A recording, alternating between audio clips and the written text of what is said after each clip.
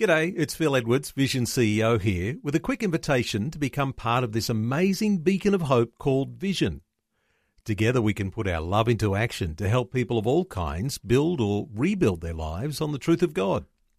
Please consider the part you can play during our upcoming Visionathon appeal, remembering that it's your support that makes Vision possible, including this podcast. Audio on demand from Vision Christian Media.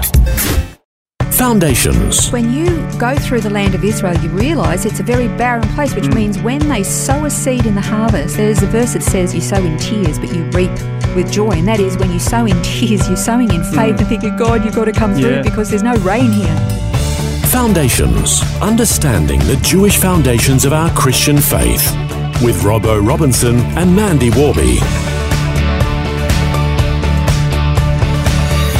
The 7 mandatory feasts of the Lord all point to Jesus, the Messiah. Some of the feasts have already been fulfilled through the ministry of Jesus, while the last 3 feasts are yet to be fulfilled by him, although we see the patterns and character of Jesus in the traditions and ceremonies. In this program, we're going to begin learning about Sukkot, the feast most well known as the Feast of Tabernacles. We've come to the last mandatory feast of the Lord. Now, it doesn't mean there aren't other feasts of the Lord that have become annual celebrations. Actually, the feast of what we call Hanukkah, that's not a mandatory feast of the Lord, but it's also known as the Festival of Lights. And that is also mentioned in the New Covenant. It was even going way back to Jesus' day. They were already celebrating the Festival of Lights. So Hanukkah, but it's not mandatory. These are mandatory. And when you look at them in order, you actually see this extraordinary plan of redemption through the Messiah. It's amazing. You're right. Jesus fulfills them all. Now, the Feast of Tabernacles, the Feast of Booths, in the Hebrew it's known as Sukkot. It actually falls on the 19th of Tishri. It runs for 7 days, although these days it runs for 9 days. I'll explain why that is later. The word Sukkot, it means booths, and on this holiday, it's both a historical celebration as well as an agricultural celebration.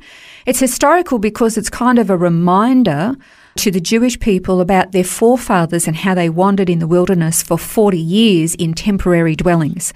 So they have to build a little temporary dwelling that they put up for 7 days, 8 days.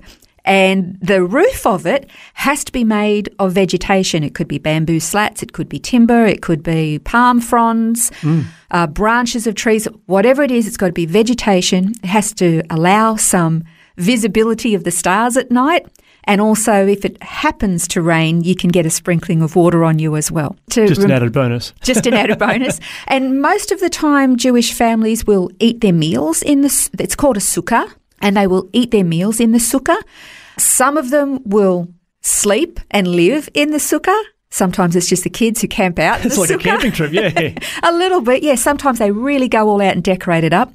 But it's also an agricultural celebration, so they actually decorate it with usually fake plastic fruits and vegetables or grapevines or all manner of growing produce they will decorate their sukkahs with as well. As with all of these feasts, they are instituted by God, and you can read about Sukkot being instituted by God in Leviticus 23 from verses 34 to 44. Then Deuteronomy 16 actually goes on to explain how they're supposed to celebrate or keep this feast. And so again, this was actually part of, I just mentioned that the sukkahs had to have this vegetation on their roof to let the, any kind of weather in and see the stars and whatnot. That was actually all mandated in the scripture. That's not part of a tradition. The agricultural side of things, like decorating it with fruits and vegetables and squash and pumpkins, all that kind of stuff, that is all has developed over the centuries. And is it true that the pilgrims in America actually sort of borrowed from some of that tradition with the Thanksgiving celebration that's become an annual celebration in America? It is. Apparently, from what I've learned, is that when the pilgrims first made their way to the New World, which today we know as America, that they obviously they were Christians and they were escaping religious tyranny from throughout Europe. And so they established the New World, and so they had to farm this basically barren, untouched land, not barren, but untouched, uncultivated land for the most part. They were trusting God for harvests to see them survive. And then they wanted a celebration where they could thank God for his provision and for bringing in the harvests. And so they went into the scriptures, they looked at the festivals and feasts of the Lord, and they discovered that Sukkot, or the Feast of Tabernacles, had this agricultural Thanksgiving element. And so, they decorate their homes with corn dollies and pumpkin and squash and all that kind of stuff. Yeah, that comes straight from the Bible, from the Feast of Sukkot. Now, there's another element to this particular festival, and that is there is a wave offering that is required. I don't know. We look at it and we kind of go, that sounds so silly. Not like a Mexican wave. Not a Mexican wave. No. We kind of think it's silly, but this is something God instituted, so it's not silly. But what they had to do was they had to take 4 species of plant. Again, this is part of the agricultural element. They were to take these 4 species, which was an etrog, which is kind of like a citrusy lemon kind of a fruit. And then they had to take a ripe date palm frond, not the fruit, just the frond, 3 myrtle branches, and a leafy branch from a willow tree. They had to be all absolutely in perfect condition, no blemishes, no little brown spots or marks or anything. They had to be absolutely perfect. And then they're woven together in a kind of like a bouquet. It's quite elaborate. It's quite beautiful, actually. It's kept in a protective sheath or bag because it has to be used every day of Sukkot. Yeah.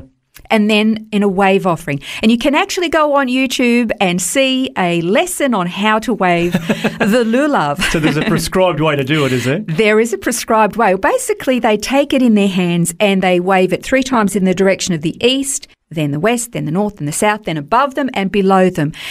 It kind of sounds a little bit silly, but the reason they do that, it's symbolically acknowledging the fact that God's presence surrounds us. You cannot escape it. Actually, Psalms actually tells us that. Yeah. You can't escape him. So it's this acknowledgement that God is everywhere. He's surrounding us, and he is the source of our harvest, of our produce, of our ability to survive and make it. That's amazing. It is. There's lots of symbolism. We look at it and kind of go, really? But this is what God told the people to do, and to this day they still do it. It's amazing how they do that. They follow these traditions, and obviously, as with a lot of the feasts, you've got candles being lit, stories being told, singing, like all the celebration of it is there as well. And obviously with it being a harvest festival, there would be a lot of celebration thanking God for the fact that he's given them provision for another year. Well, the thing is, when you go through the land of Israel, you realise it's a barren desert. And, there is a joke amongst Jewish peoples that Moses travelled all the way through the wilderness in the Middle East and he stopped in the only place with no oil. But also it's a very barren place, which means when they sow a seed in the harvest, there's a verse that says you sow in tears but you reap with joy. And that is when you sow in tears, you're sowing in faith and thinking, God, you've got to come through because there's no rain here.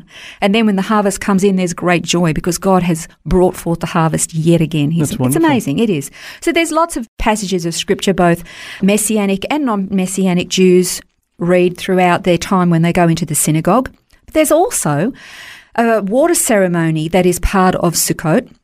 It was originally performed in the temple. The high priest would lead a procession down to the Pool of Siloam, which is at the bottom of the eastern portion of Mount Moriah, the bottom of the city of David. And he would take a golden vessel from the temple, he'd fill it up with water, make his way back up to the temple where all the people would be there. They would be singing, rejoicing, dancing. And then as he would pour out this water offering before the Lord, the people would then begin to wave the lulav before the Lord, and they would sing something. They would sing, "Save us, we pray, O Lord.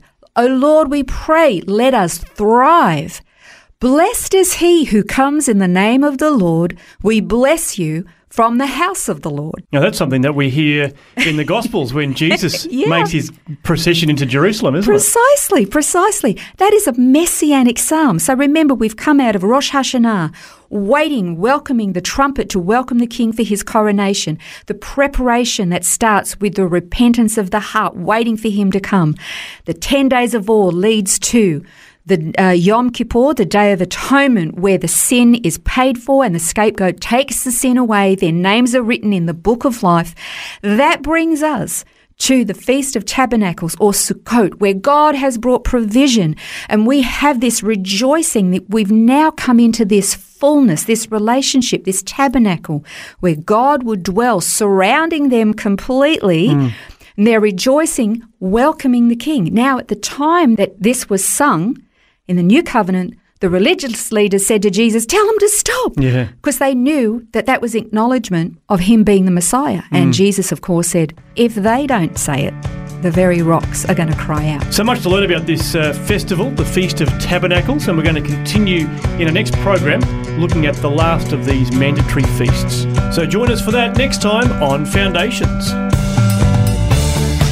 This has been Foundations, a look at the Jewish foundations of our Christian faith. For study notes, resources and more, see vision.org.au/foundations.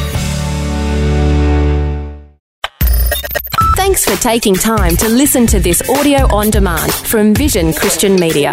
To find out more about us, go to vision.org.au.